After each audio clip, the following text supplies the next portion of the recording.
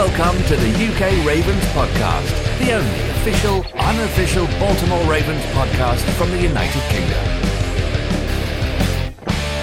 Big news as the New York Jets trade for Chuck Clark, safety from the Ravens. Look, I'm everybody on Twitter.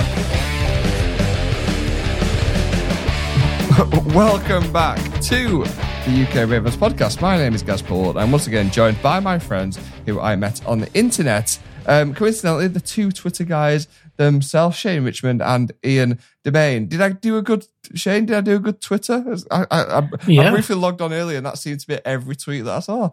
Yep, I think that pretty much summed it up. 24 hours ago, it was like, whose fault is the Lamar situation? But we've got Chuck Clark jokes now, so that's good. Oh dear. How's everything looking on the Bluebird? Ian, is it chaos? Is it fire? Is it where are we at on the scale? It's not been that bad. We have the odd. We've got a couple of regulars who like to moan about everything, and every time we tweet anything or the Ravens tweet anything, they come at us about it. And that's all fun and games, and I don't mind that. It's the same people over and over. That's fine. But I think genuinely it's been okay, actually. It's been a bit tamer than I thought it might have been. That's good to hear. Well, we've got a lot to talk about. Let's not hide it here, guys. I guess the big thing is the thing we've been talking about for years now. We've all sort of saw this day coming. Eventually, Chuck Smith named as outside linebackers coach. What do you think of that? What do you think of that one here?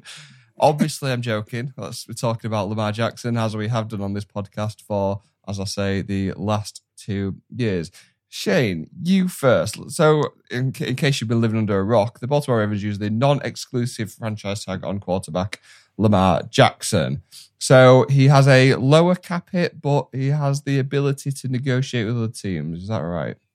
It is. So any other team that can give him a contract that he likes, the Ravens get 5 days to either match it or let Lamar go in return for 2 first-round picks. So this was a bit of a surprise because everybody had been saying in the run-up to this it's definitely too risky to use the non-exclusive tag. They would use the exclusive one. The Ravens didn't do that. And now everyone is explaining why that was the obvious move and it was the thing that we expected all along. So it's one of those things that it was apparently obvious as soon as the Ravens did it. Yeah. Who tweeted out the thing with the Pat McAfee show the other day that was like, I think this was all over the place. To go back to the Falcons, where I think they were 30 minutes apart. The Falcons are absolutely interested in Lamar Jackson. The Falcons are definitely not. And the thing is, we don't know because all of this is just the beat reporter for the team has phoned their contact and said, "Are you going to go for Lamar Jackson?" And they've said no. Are you going to tell that guy? Like, if that's your plan? I mean, what would you may not say anything at all, but you're certainly not going to go, "Oh yeah, we're putting our deal together as we speak." Like, why would you tell them that? So none of this means anything anyway. Okay, Ian, we'll get into where we are with the Falcons and the Jets and the other teams that seemingly don't want an MVP quarterback on their team. First, instant reaction to the non-exclusive tag, Ian. Do you think that's about right? I'm one of those that, as Shane mentioned before, it's plainly obvious now, isn't it? I think you asked me the question 2 or 3 pods ago, actually, if it was me, would I exclusive tag or non-exclusive? And I said it had to be the exclusive tag. It was too risky. There's no way. And now I've done that thing that Shane's talking about where I've completely flipped, and I totally understand why it's the non-exclusive tag, and it makes sense, but it's a heck of a risk, isn't it? And Eric DeCosta and his boss Stevie Biscuits have got to be pretty confident that no one's going to be dealing out this big contract. The word collusion is getting used an awful lot. I'm sure we'll get into that in a bit. But the way I see it now, the way I'm sort of putting this together in my head is that DeCosta's just got to the point now where if someone does negotiate a contract with Lamar, the 2 first rounders isn't enough for him. Like, DeCosta's a cleverer guy than I am. The 2 first rounders is not enough for Lamar.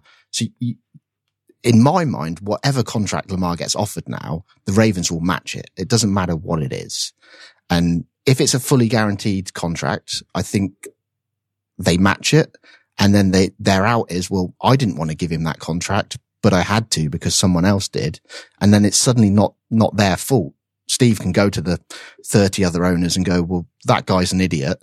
I didn't want to give him this fully guaranteed contract, but I don't want to lose him. So I had to match it. And I think that's his out. So I don't think there's any way the Ravens don't match any offer. And I've seen some people in our WhatsApp group and other places say, well, you know, there's teams with an absolute ton of draft capital, of cap space, and they can front load the contract and make it so the Ravens can't match it. The Ravens can match the contract. It would kill them. They'd have to get rid of an awful lot of players to do it. But 2 first rounders for Lamar is just not enough. So I don't see any way that the Ravens don't match whatever contract's coming. The only thing here is I'm sure everyone's heard this word, the escrow word, by now. I've just had a look at Steve Bisciotti because I'm not honestly. I think if you'd have asked me in a Ravens-based quiz, what did Steve Bisciotti do to get all his money? I'm not sure I'd have been able to answer that. It turns out he's basically a recruiter, a temping agency, essentially for IT. Yeah. So he's going up against like billionaire, and obviously he's done very well for himself. And I'm all right sat here in my little house in Yorkshire saying, well, he's only got 13.4 billion or whatever he's got. But has Shane, do you know if Bisciotti's even got this money to front? Yeah, he's liquid, as the financial types say. He's got the money to spend. It's different for some of the other teams. So there are teams, basically the teams that are family operations where they're taking an income or they're living from the team. The Bengals are one of those. The Raiders are one of those. They may not have the cash. So the Raiders found themselves in a position where they couldn't fire their coach because they didn't have the cash available to buy out his contract. So they probably don't have the money. But the teams that have got the billionaire owners, I mean, you know, the Jags have one, and the various consortiums that have bought teams, they'll be able to put the cash together. So he could put that amount of money in escrow. He probably doesn't want to. I'm sure that there are better things he could be doing with it. But he would be able to do it if necessary. So I'm with Ian here. I think this must just be the biggest sort of saving face gamble going. It's exactly that. It's the Ravens are now in a position where, as Ian says, if someone else comes along and offers him a fully guaranteed contract, they can just press go on it. And yeah, it wasn't their idea. We had to do it to keep our guy. But I guess they're looking at it as a bit of a gamble where, and we'll get into the news reporting of it in a second. They're almost just testing the market to say, is this actually might end up bringing Lamar Jackson's value down? And we'll obviously the word collusion's come up already. Is this, Ian, what do you think? Is this because I've heard a bit about because Lamar doesn't have an agent, what would usually happen is the teams and their agents put things into the media, which says, we want this, this, and this, and this. And then what happens is the player's agent then goes out. You've seen it, what Derek Carr's just done it with the Saints. Pretty much everybody knew, or Derek Carr's camp definitely knew he wanted to go to the Saints. But his agent's job was to go out there and say, well, actually, the Jets are offering us more money, or we've got this offer from Atlanta, which I think he got a slight increase of what he would have got if he'd have just taken the trade. Lamar hasn't got that. Is that now hindering him, do we think? I think so. And again, I was always on the, hey, he hasn't got an agent. It doesn't matter train. Well, I've completely flipped that now. I think looking at it, he does need advice, and he's probably getting it from the wrong place in the NFLPA. I think they're giving him some pretty bad advice. They're obviously working against the owners. They want the fully guaranteed contracts, and they want it for everyone. And they're possibly the ones telling him to hold out for this guaranteed contract. I think if he had an agent, I don't think Lamar would have stepped foot on the field after his MVP season without a new contract. I think it would have got done back then. There's no way an agent would have let him go out after that season playing for $2 million or whatever it was. But Lamar's his own guy. I don't think he's going to be rushing out to get an agent now. So this is the bed he's made. And as you say, the agent would have done this. The legal tampering periods coming up. Well, the agents are all tampering year round, so he'd have known what was out there and which teams were interested. And you can tell, like, hours before this announcement came out, you saw all the stuff from the combine. The Ravens and the Falcons apparently had a trade worked out for Lamar already. Like, people have got no clue what's going out. People are just throwing stuff against the wall and hoping something sticks, because as soon as this news came out, that was all debunked and the Falcons weren't in on him and all these other teams were out as well. So I genuinely, and these are the most used words when it comes to Lamar's contract, I think nobody knows. I think this, but nobody knows what's going on. And it's just suddenly got that much more complicated for Lamar, because now he's potentially negotiating with all the teams in the NFL, or, however many want to do something. And what do? Do they ring him up? Like, you just phone him and go, do you want to talk about a contract at some point? Like, the Ravens have been used to this from the start because Lamar's never had an agent. So they've kind of got into how this works. And there's been stories that, he sometimes doesn't answer the phone and won't call you back, and you have to kind of wait around and do stuff on his schedule. I don't know whether that's people trying to suggest that, it's not his priority or whatever. But all these teams who are not used to dealing with him have now got to figure out how to do that approach. And where they'd normally just ring up an agent and have a very business-like conversation, like, what do you think the most the Ravens are willing to offer is? Okay, we'll go and compare that with what the most we can offer is. Let's go back and see what we end up with. They've got to be a lot more tactful and diplomatic when they come to Lamar, because they've got to make him feel wanted. They've got to kind of go through all of these motions, when a lot of them probably just want a number. They just want to ring him up and go, what's the number? Okay, we'll go back and talk about it. And then from Lamar's point of view, he's used to dealing with the Ravens because he's been there for a while and he's worked out how they work, but he hasn't talked to any other front offices. He's never done this kind of negotiation with all of these other people. And so there's going to be a lot of back and forth for him, a lot of him getting involved, whoever his advisors are. It feels like the situation is going to be chaotic, like even more chaotic than it has been now that there are so many players, or from next Wednesday when there's potentially so many players on the field. It's just going to be crazy. I think the actual way you've got to go about it, Shane, is I think you've got to phone his mum and ask if Lamar's playing out. I think. but you've got to get her. Where do you get her phone number from? There's presumably a list of agents and, all their numbers. Mrs. Jackson. Yeah, you just Google Lamar Jackson's phone number. It's a really weird situation. And there's been, there are players around that don't have agents, but not of this caliber, not of this kind of star quality. So it's a really weird situation, I think. And I don't think it's not going to resolve quickly now, because there's still this issue. And there's one of the things that Rappaport or Schefter, or one of them, I can't tell them apart, but one of them was saying that, one issue with a lot of teams being reticent on this is that they don't want to draw up the Ravens contract for them. That they think, as Ian has said, they think the Ravens are willing to match whatever comes in. So their view is there's no point us wasting our time, because we'd be devoting time.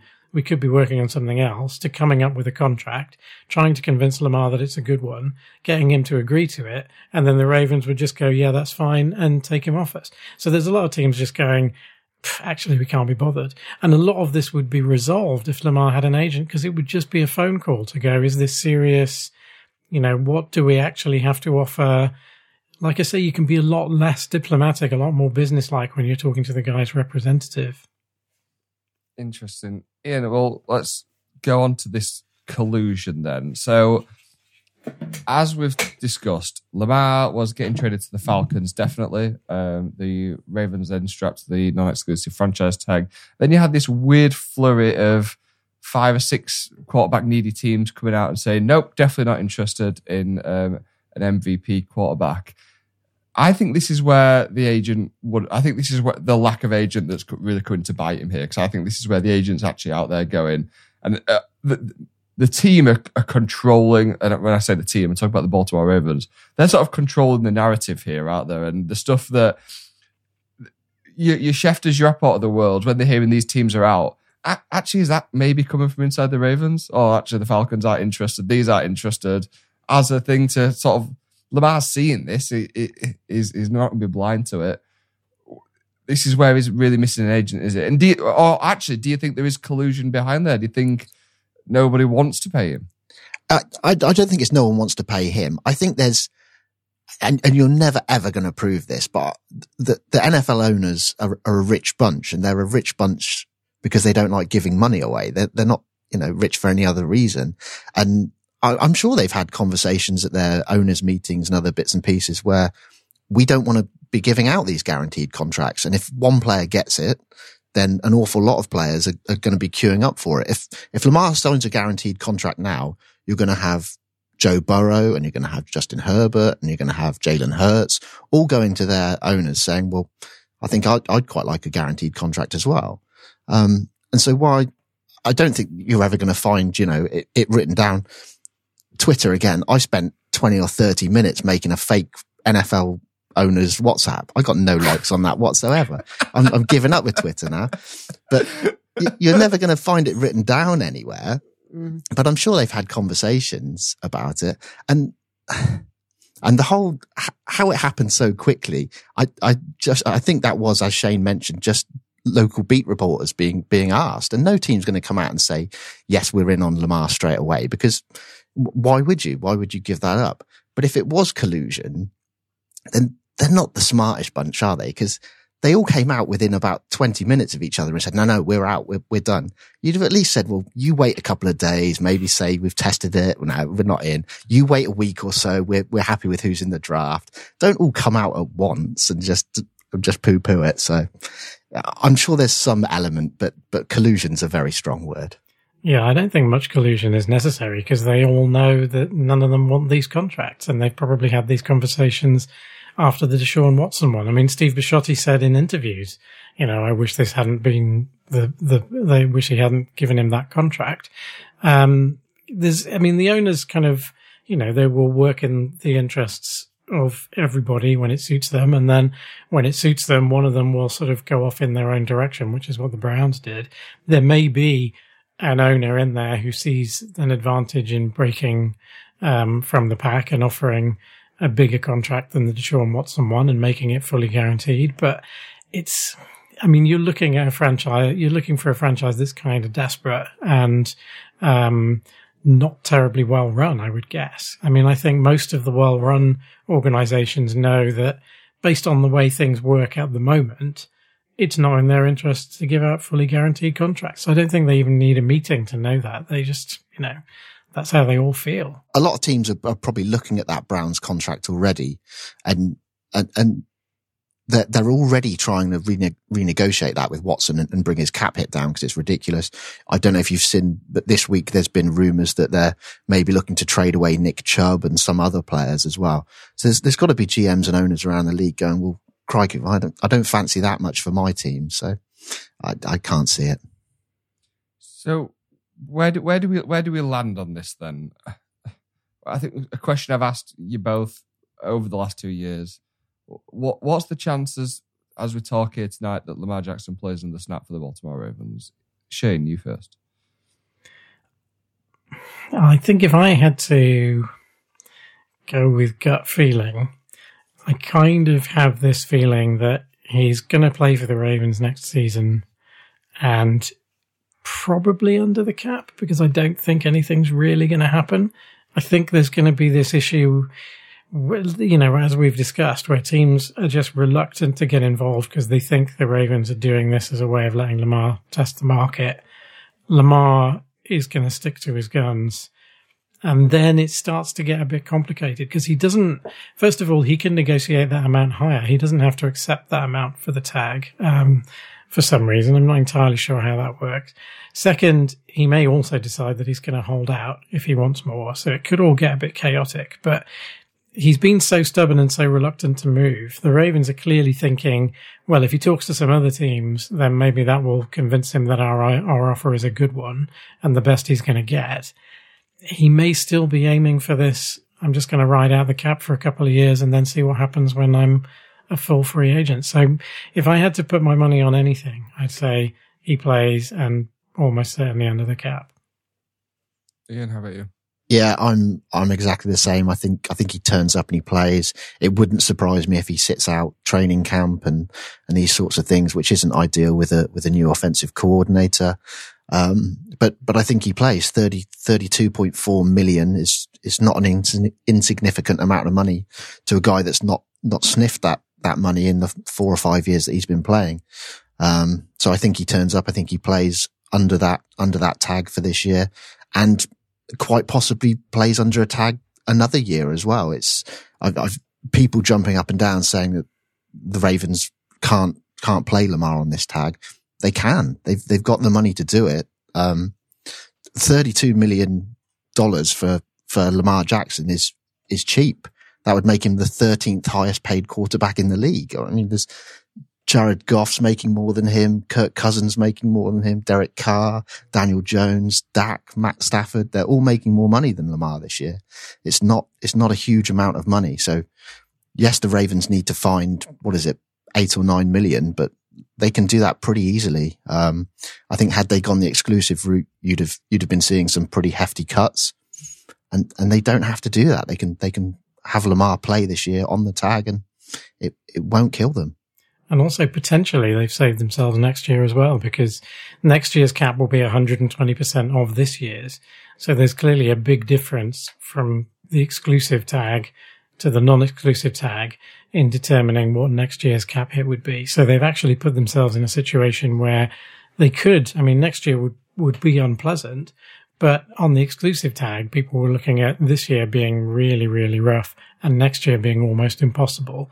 They could actually play him for 2 years under the tag if they really feel like that's what they want to do. So they've put themselves in a fairly strong position, unless, as I say, one absolute bonkers owner comes up with an absolutely crazy deal that they can't match. But it seems fairly unlikely that's going to happen.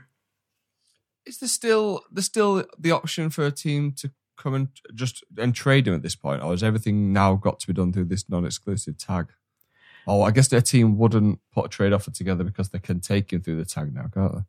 Yeah, exactly. So you've got to give Lamar a contract that he's willing to accept. So nobody's going to trade for him without having some assurance that he'll sign a contract. And if you're going to do that, you may as well go through this process and then you get him for 2 first rounders. The Ravens are not allowed to negotiate for any more than that. That's as much as they're allowed to get.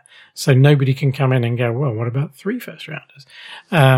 But I think you can, there's some way that, the Ravens, I think the Ravens could be offered some sort of, like a team could come in and go, well, we'll give you some more picks in return for some guy lower down your roster, and you agree not to match this contract or something. There are ways to kind of work around that. But basically, yeah, there's no reason why you would trade for more now unless you really felt the need to persuade the Ravens to agree the deal. I was just wondering how this would shape up for draft night drama, and if anything could happen in that way. I was just looking at the draft board just as I'm going down it. Obviously, we've just come out the combine. We've seen the quarterbacks throw. There's some interesting quarterback prospects out there this year. And the team that my eyes just keep going to is the Colts. I think Chris Ballard's had a couple of swings at quarterback now, and I'm not sure how long of a leash Chris Ballard's got to get this wrong again, really. Never mind another couple of goes at this. And I look at the Colts sat at 4, and I'm thinking, depending on how the draft shakes out, are they going to want to have a swing of maybe the second or third quarterback in this group? Or is that when they're going to say, well, I've got to think about my job here, and we'll just go get Lamar Jackson, and the Ravens then go into 4 as a pick, and then you get next year's as well. I think that's the only, looking through the list, interesting trade partner on the night. So I'll have to look into that and how a draft night trade may work in this. It may be something that I guess they can sort of discuss and have in place before the night and just press go on the night. We'll have to see. We've been speaking about this for 2 years now, and the longer this goes on, the more broken the relationship feels. And I just feel that it maybe just hasn't quite panned out? And at what point is it just better for both sides? I mean, I'd love to see Lamar Jackson be a Raven, but at what point is it better for both sides just for it not to work and just to go in a different direction? And the longer this ticks on, the more chance. I think if we get into training camp and we're starting to talk about holdouts or hold-ins or any of that, it just starts getting really messy, and then I'm not sure there's any coming back from that. But I've been saying that for nearly 2 years now. I thought this had been boxed off years ago. I don't think this is going to go away quickly. The Ravens came out when they did this and said, we're still negotiating with Lamar in good faith and blah, blah, blah. I don't think there's any way the Ravens and Lamar get a contract done unless someone comes in with an offer and the Ravens match it. They've been at this for 2 years. If you believe the Rappaports and the Schefters, then Lamar's not even calling them back sometimes. So, as I say, I don't think this is going to get done quickly. And this can drag on until, July? Is that right? Yeah, July 17th is the deadline. And Ian, just to stop you on that point, is that a guy who you're offering, and it might not be exactly what he wants, fair enough, but 40 to 45 million, won't even return your phone calls? Like, do you want that guy in your franchise? But bear in mind, we don't know who's... Well, yes. We don't know who that's come from or why they leaked that information or how many phone calls have not been returned or whatever. It's all, I assume it came from the Ravens, and I assume there was a reason for putting that out there. The thing, it gets weirder if it goes past July 17th with no deal, because then teams can still come in under the tag and offer a deal for Lamar, but they can only offer a 1-year contract, and they can only do it until week 10. But they could still come in and take him during the season. I mean, he wouldn't leave during the season, but they could basically negotiate a deal where he would play for them from the following season, and the Ravens get 2 first-round picks. But nobody could then do the long-term deal with him. That then goes off the table until the next off-season. So it all gets really weird if nothing... there's still no certainty if July 17th passes without a deal. Interesting. Well, but before we get off this, Gaz, and because I know they've been your favorite team for Lamar as well, loads and loads of people are saying Miami Dolphins, they're the team you want to watch out for because they don't have a first round pick this year. So they can't get involved with the Lamar situation until after the draft. After the draft, they can make him an offer. And if Lamar accepts it, it would be their draft picks for the next 2 years. Now the Dolphins are a good side. Their next 2 draft picks with Lamar Jackson could well be in the high 20s. That's the point where DeCosta is not going to go for that. That's whatever. I don't think the Dolphins are going to get involved anyway. But at that point, there's no chance that DeCosta wouldn't match that offer. It's just not going to happen. The Texans this year, the number 2 overall pick, he might consider it. He might think I've been doing this 2 years. I'm not going to get a deal done. Maybe number 2 overall is enough for DeCosta to say, go on. But a team like the Dolphins is not going to, I'm going to hurt myself here, aren't I? It's not going to happen. Well, they've said they've ruled themselves out, and they're still busy trying to kill Tua with concussions. So they haven't finished until they finish doing that. I don't think they're going to move on. I mean, to be fair, the Dolphins have had a couple of years practice now of only having the starting quarterback for the first 10 games of the season. So maybe that's the ideal landing spot for Lamar. Teddy Bridgewater can come in the second half and coast through into the playoffs and have a first-round playoff exit, and life continues on. Okay, well, I don't think this is going to be the last time we're talking about this over the coming weeks and months. So I've got my eye on you, Indianapolis Colts. I've always had my eye. As you say, I've been on the Miami to the Dolphins train for a while. I put something in the group that got totally cast aside of a trade to the Rams, but then realised the Rams don't have any first round picks until about 2028. Can the Rams do that? They don't have any picks. Can the Rams come in and say, right, yeah, you can have us next 2 first round picks? Unfortunately, they're not for another 6 to 7 years. Is there any rules against that in this tag? We will find out together. Right, okay. I opened the show with it. Let's move on to it. Chuck Clark, we thought this was coming. It's probably one of the easy decisions.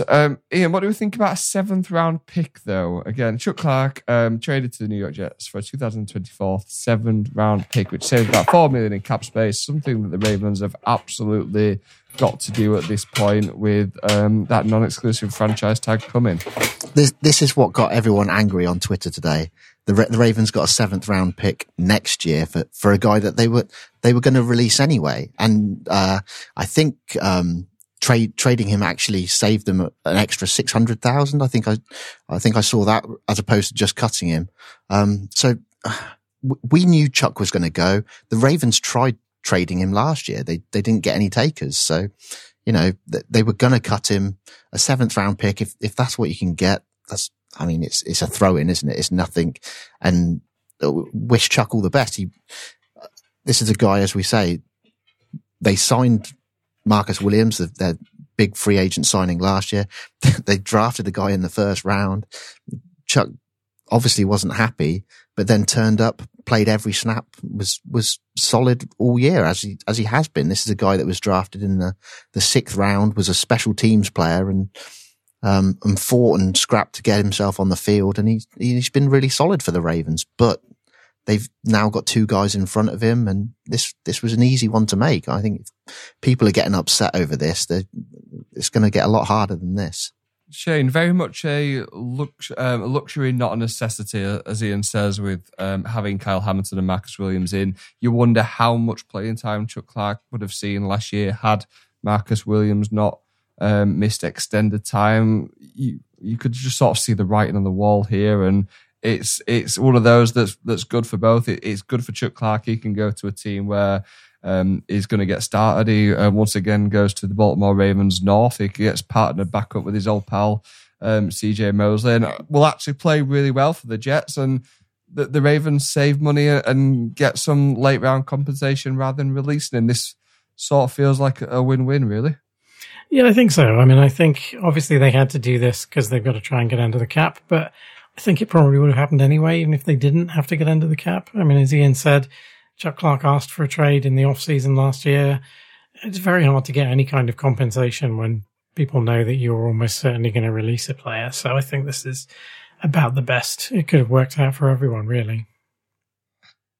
Okay, right, let's go back. So it's been a couple of weeks since we've been doing a podcast on our off-season bi-weekly schedule. I still don't really know if bi-weekly means once every 2 weeks or twice a week, but good old English language there. A couple of weeks back, the NFLPA released their report card. Shane, this is a report for all 32 teams filled in by current playing staff. I'm sure half of the teams didn't do it or gave it to somebody else to do. The Ravens scored 17th out of 32. The biggest shock, I guess. Strength coach got an F minus, and Twitter was upset about it. But the guy's been fired. Did we not see this coming? Yeah, I'm curious as to whether the teams saw this before it was publicly released, because he got fired very close to the release of this report. It was like the week before where they announced that they'd parted ways with him. And then John Harbaugh gave a weird sort of announcement about his innovative methods or something, which sound like there are maybe methods other people should not be following. And then, Ian, Twitter then, not just usual Twitter, NFL player Twitter really got on board with this, didn't they? Yeah, they did. I couldn't tell you who last year the Ravens running back coach was or defensive back coach. I could tell you who their strength and conditioning coach was though. that was easy. And just to put this into some perspective, did you see the scores for the other teams on this? For strength and conditioning, the Ravens got an F minus. That's absolute last, 32. I think the Falcons might have had a D and they were 31. And then the team in 30th place had a B. Wow. That's how bad it is. That's how much of a gap there was between the team in 30th and the Ravens, F minus. And as you say, Twitter just exploded, and there was sort of players that have been with the Ravens before. So you had Carl Davis and Bam Bradley, Mike Davis, who was here quite recently. Derek Wolfe popped up again with the bear carrying on his back. Matt Judon popped up and said, well, I told you this 2 years ago, and no one listened.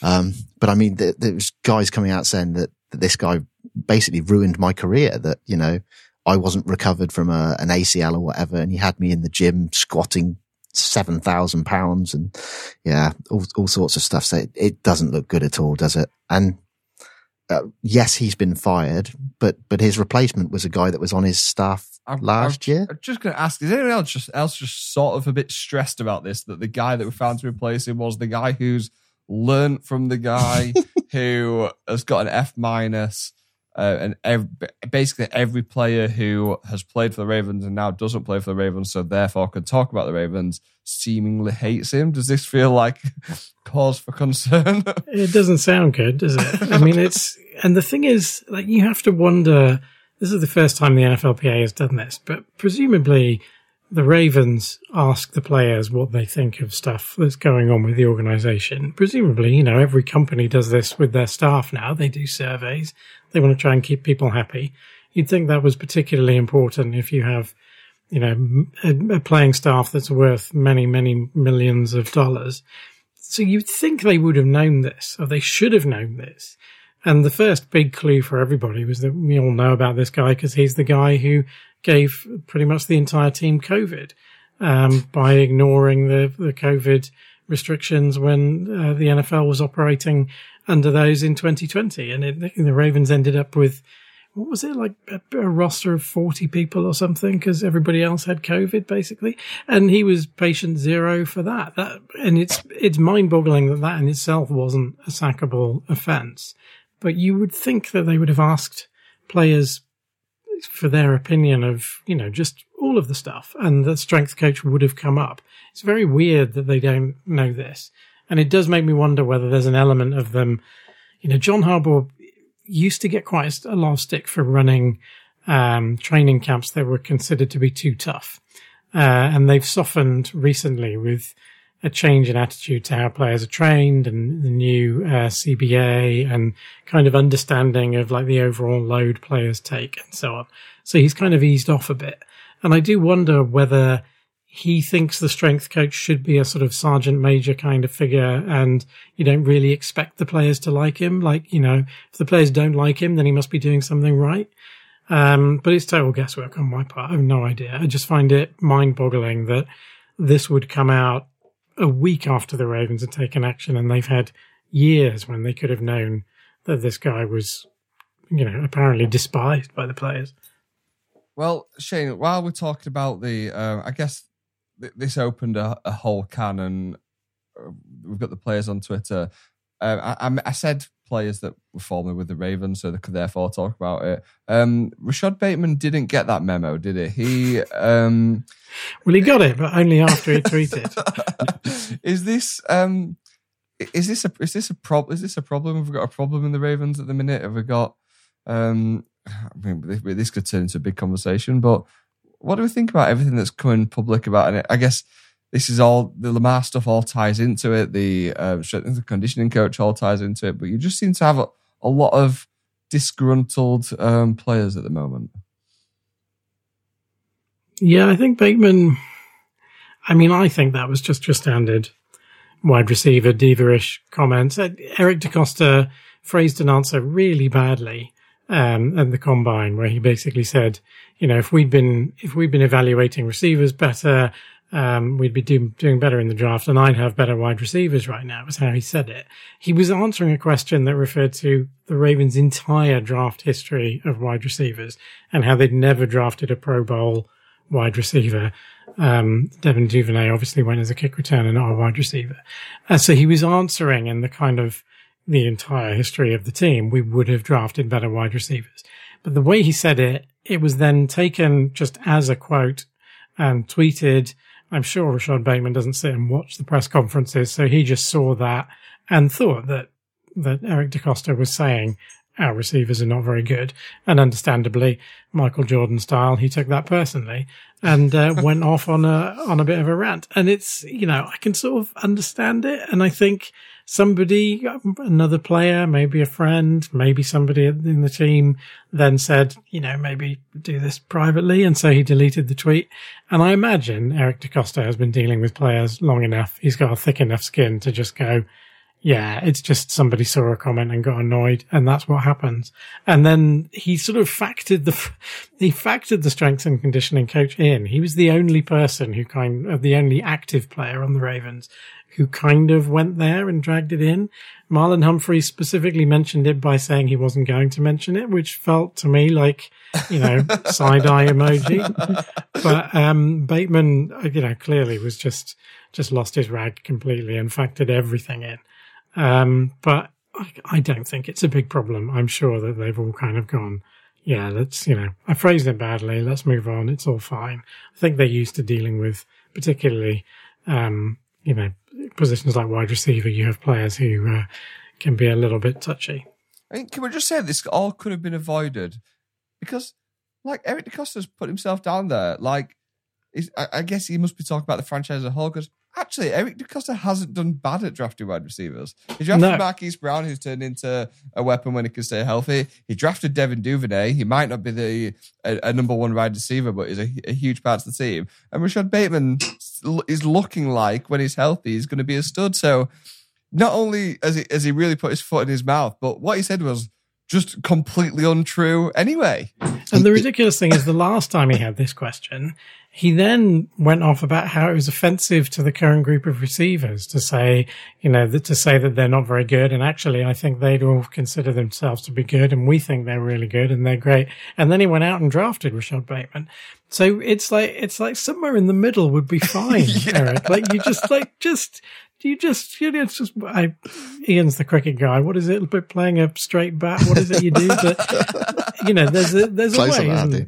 There's a way of just kind of going, yep, I'm just going to knock that one safely away and not cause any trouble. DeCosta was weirdly rambly and a little bit unfocused in his replies in that press conference, much more than he normally is. He's normally very on point to the degree that you're listening to what he's saying and going, I don't know if that's what he thinks or if that's some sort of smokescreen he's creating for everybody else. He really didn't sound like he was very switched on in this press conference to me. Almost like he's been up late negotiating the contract for 2 years. Exactly. The guy that was most happy with this tweet was Marquise Brown. He was like a little school kid shouting "fight, fight, fight." He was retweeting it straight away. He was all over Twitter, let him cook. God, it was awful. Marquise Brown, who got drafted by this guy, played by this guy, and then when he wanted to leave, the guy just let him go to play with the guy who he'd been in college with. How can you have a problem? How can you have a problem with him, Marquise? Just get in your lane. Anyway, right, more new coaches. This is the part of the podcast where we'd usually talk to James, but he is not here. Does anyone get any hot takes on these new coaches that have joined the ranks? Denard Wilson as defensive backs coach. I assume from this note he's from the Eagles and is a Maryland native.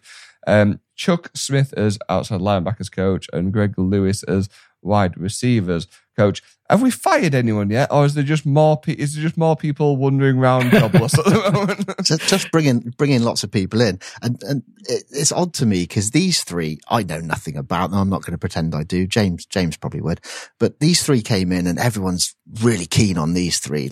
These are good coaches. These are going to be great. The poor running backs coach that you talked about last time. Everyone on Twitter hates him. He's Harbaugh's mate. This is terrible.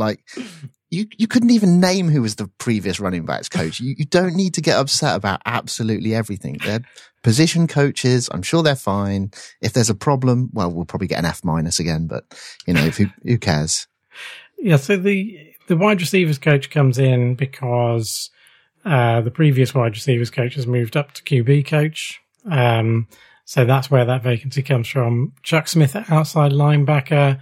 Whoever the previous linebackers coach was has gone off to be defensive coordinator at a college somewhere, I think, maybe. So he's gone. I'm not sure where the defensive backs vacancy comes from. There is still one of these wandering coaches who doesn't have a job, as far as I'm aware, because John Harbaugh said at his combine press conference that the two guys who were sort of left without a role after he'd done his little reshuffle and hired in new people were staying on his staff, but they hadn't worked out what their jobs were yet. And so I think that's still the case with at least one of them. He's at least got one spare coach who's got to have a job announced somewhere along the line. Or maybe that'll just be, just a roving spare pair of hands. Who knows? Bill Belichick, for what it's worth, thinks that you shouldn't have too many coaches. He thinks it's bad. He's very, very keen on a small number of coaches in your coaching staff because he says otherwise the message gets diluted and you have too many people doing too many things in their own way. But then he's a control freak who basically runs the entire team. So who knows? I think it's not him, it's his family. Right, let's go on to a little bit about around the league then. I've just put a couple of stories down on the show sheet. I'm not sure if I've missed anything while I was doing it. I guess the big one we probably should discuss is Orlando Brown Jr. Traded to the Chiefs 2 years ago now. 2 drafts. Well, not the draft before. Not the draft just gone. The draft before that. The Chiefs pay him. They put him on the franchise tag. Don't do it again. So the Chiefs have, in essence, treat that like a loan. It doesn't look like there is a deal to be made there. So Orlando Brown hits free agency. What are his thoughts on this? Let's bring it back to the Ravens. Ian, what's your thoughts on this from a Ravens point of view of how good of a trade it was, looking back, knowing what we know now? It's hard because Ronnie was still injured, wasn't he? Yeah. And he missed best part of a season. I think had Ronnie been fully fit, I wouldn't have thought it was as big a miss as it was. I still think the Ravens had to make that trade. I didn't love at the time that they traded with Kansas. I'd have liked it to have been maybe any other team apart from Pittsburgh. So I think in hindsight, it's probably still a decent trade. And fair play to Orlando Brown, who's gone out, played left tackle, got himself a Super Bowl ring, got himself a couple of Pro Bowls, a pretty nice payday, and he'll get a contract from someone. Left tackles don't grow on trees, and it doesn't really matter who he goes and plays for now. He's going to retire with a Super Bowl ring when he does hang them up. Interesting. Anything else going on around the league that we should talk about? Aaron Rodgers, I think he came out of his cave during the recording 2 weeks ago. The news is really ramping up surrounding Aaron Rodgers and the Jets at this moment. He's Shane's favourite person, so just let Shane go for like 20 minutes now. This was definitely going to Shane. It was not going anywhere else apart from Shane. So Aaron Rodgers has been taken out to fancy New York restaurants and wined and dined. They've flown private jets all over the gaff. I've seen a couple of New York-based beat reporters all saying that if Aaron Rodgers signs there, they'll all do the Darkness Retreat. As almost motivation for him to come. What do we think here? Because I guess if this Aaron Rodgers New York thing doesn't work out, that opens the doors for another Lamar Jackson negotiation with the New York Jets. Do we care about Aaron Rodgers? Do we just want him to retire and go back to his cave at this point? Well, it seems like the Packers are basically done with him, aren't they? They seem to have just given up on the whole idea, which is kind of interesting. I guess they want to see who they've got in the guy that they drafted. But it's kind of funny that he sort of, I don't know whether did he genuinely want to go to the Jets? Was he trying to use them as a way of, because Derek Carr sort of used the Jets as a possible way of kind of talking up his value to the Saints. He was like, oh, well, the Jets are also interested.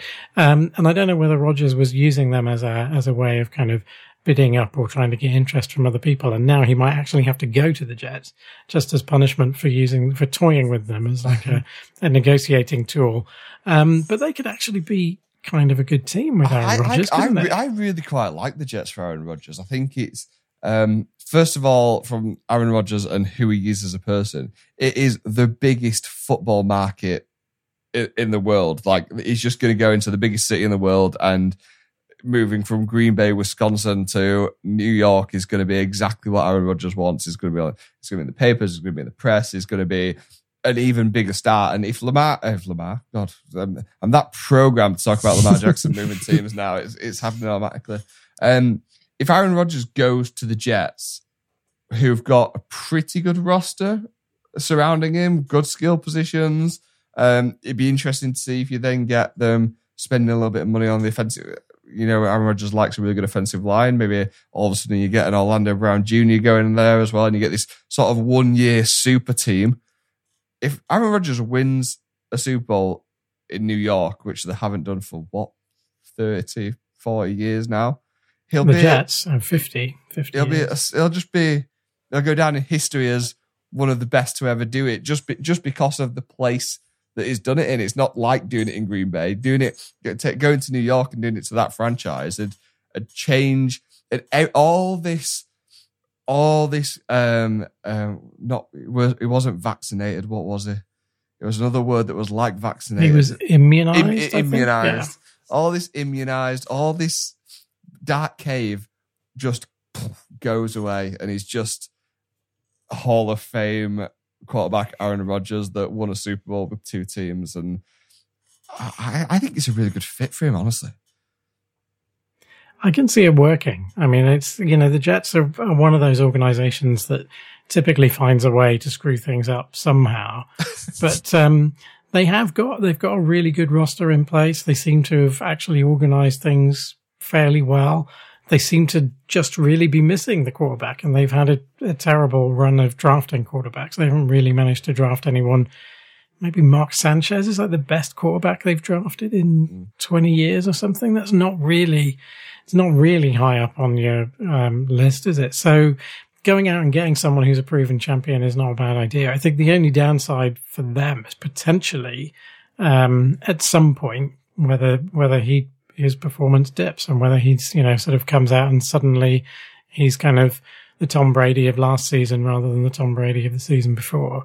But it's, Aaron Rodgers is still quite a bit younger than Tom Brady. It seems like quarterbacks these days, if they look after themselves and go and sit in the darkness for a few weeks every off season, you can play on a little bit longer than in generations before. So you could probably figure that you get 3 years out of him, probably. So yeah, I don't think it's a bad deal. It certainly makes the AFC East pretty interesting, doesn't it? It makes 3 teams in the AFC East interesting, and that's why I want to see it, because I absolutely can't stand New England. And the Dolphins are good, the Bills are good, the Jets would be good. Well, they are good. And just to see the Patriots just languish that'd be bliss, wouldn't it? To be they would be the worst team in the division pretty much by default at that point. Although with the Jets, I'm still very much, I'll believe it when I see it. They have been so bad for so long. They had those 2 seasons where they made the championship game and lost. But apart from that, it's 50 years of darkness for that franchise. So, I want to see what would happen. It's entirely possible Aaron Rodgers goes to New York, falls down one of those smoking manholes, and is never seen again. And it's like, oh, that's the Jets for you. I'm seeing the other side of this. I'm seeing this as the Matthew Stafford to the Rams. I think if it happens, they've got this coming season to win the Super Bowl, and they're either going to win the Super Bowl and then, like what the Rams are doing now, where that bill's become due and now it's just a fire sale. I think that's exactly what's going to happen with the Jets. They're going to throw everything at it for 1 year, and if it means going out and just setting up these weird contracts in the same way that the Rams did, where all the money is just backloaded 3 years, and in 3 years you're just screwed. I think it's now or never, because how long have you mentioned age? How long have you really got with Aaron Rodgers? 2-3 years, maybe. It's all got to happen in this coming season, I think. But it'd be an interesting fit. And it's also another team that would then not be in the Lamar Jackson sweepstakes, and I'm all about that at the moment. Let's fill as many of these gaps as we can. Tick them all off. It's not ideal to have another really strong AFC team, though. I mean, at this point, the NFC just looks like a joke. If Aaron Rodgers moves from the NFC to the AFC, who are the QBs who are in the NFC? You basically do just have Jalen Hurts. That's pretty much it. Yeah, Purdy. I don't know. I mean, I don't really know. Like, there's no quarterbacks in the NFC South, are there, at all? I mean, I suppose Derek Carr, but I mean, he's like the 15th best quarterback in the NFL or whatever, like firmly in the middle. For an era where, you know, the NFC had so many star quarterbacks for some time, it would basically, they'd just all be in the AFC, which as a fan of an AFC team is not something I'm wild about. Are you telling me you're not on board with the $45 million man, Daniel Jones? do you not want? I was listening to a podcast earlier where they started off talking about Lamar Jackson, and they were very down on Lamar, and it's kind of like, does anybody want him when you've got to retool your whole offense to fit his style of play? And it was all this stuff that, you know, we dealt with like 5 years ago on the Lamar debate. And then they switched to talking about Daniel Jones, and they were both like, I think he's been really good. I've been really impressed with Daniel Jones, actually. I think his game is coming along really well. Like, what on earth? This was one of the Athletics podcasts. So it's not like some random lunatics who were just sort of like, you know, the head injuries clinic podcast that was sort of dabbling in quarterback contracts. These are supposedly people who know what they're talking about. And they were rolling out Daniel Jones as the example of quarterback of the future, and Lamar Jackson as the guy you probably want to stay away from because it could all get a bit risky. But I thought Daniel Jones is basically a guy who's fine. Like, am I wrong about that? Has he got some hidden talent I didn't know about? Is he not just Kirk Cousins? I thought it was just another Kirk Cousins. I thought, yeah, just he's a better runner than Kirk Cousins. I don't know. I think the only one scramble I've ever seen from Daniel Jones, I don't watch a lot of the Jets, is the one where he was out in space and just tackled himself. Yeah, that's true. It's just the kind of, I've never run this fast before. Outrun my own legs. Yeah. Anyway, so Daniel Jones, I'm a bit mystified as to that. I can't think of what's the big difference between Daniel Jones and Lamar when you look at them. I don't know. As quarterbacks, I don't know. Very similar looking guys, but anyway. Anything else going on in the league? Ian, you look like you've got something on the tip of your tongue. I've just remembered one thing just before we go, and I'm not going to flame him, but I've seen an awful lot of stuff about Lamar on Twitter this week. An awful lot. I spend my life on Twitter is what I do. And I'm not going to say what the tweet is, but if you've got 2 minutes this week, listeners, go and check out @Panthers UK. Okay. Their Twitter. And you want to find a tweet from, it's going to be about 2 or 3 days ago now. And just when the Lamar news broke, that's all I'm going to say. And it's my absolute favorite take that I've seen anywhere on Twitter this week. Wow. Okay. Well, build suspense. We have to end the podcast now so I can go on to Panthers UK Twitter and see what all this fuss is about.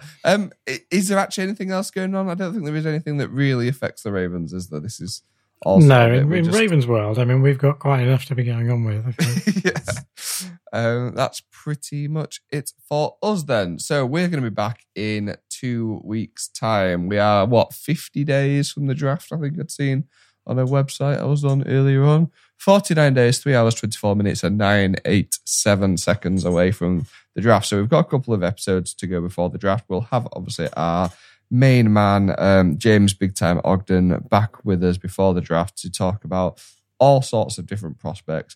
We may have some Lamar Jackson news. So how we're going to run this podcast, guys, 2 weeks unless there's Lamar Jackson news. So then we just sort of get together as quickly as possible. Getting nodding. Really good for an audio podcast, guys. Doesn't free agency opens up on the 15th, I think. So if anything happens, it won't. I can tell you that now. If anything happens, Ravens wise, expect to hear us. But yeah, I don't think anything's going to be happening. Maybe next week as free agency opens on Wednesday. Wednesday. Wednesday. All the deals will be announced on Monday, won't they? Because it's all that sort of 2-day tampering stuff where you get all the people say what the deals are going to be, and then you have to wait for Wednesday for the teams to actually come out and officially say. So yeah, you'll know by midweek. So we'll be recording the Jalen Ramsey to the Ravens podcast midweek next week, and hopefully we'll know something about Lamar Jackson. Things I've said for the last 2 years. So not going to happen. Don't hold your breath, listeners.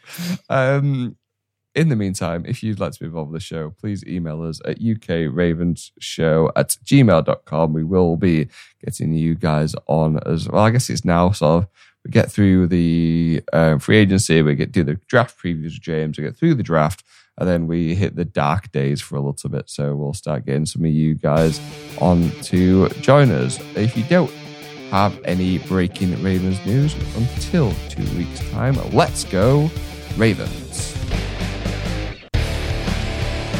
Thank you for listening to the UK Ravens podcast. This podcast is created, hosted and produced by members of the UK Ravens. Join the community on social media at UK Ravens and facebook.com/UK Ravens. If you haven't already, please subscribe to the UK Ravens podcast on Apple Podcasts, Spotify or wherever you listen to your favourite podcasts. To be involved with the show, email us at ukravenshow@gmail.com. For more info, links and to stay up to date, visit www.ukravens.com.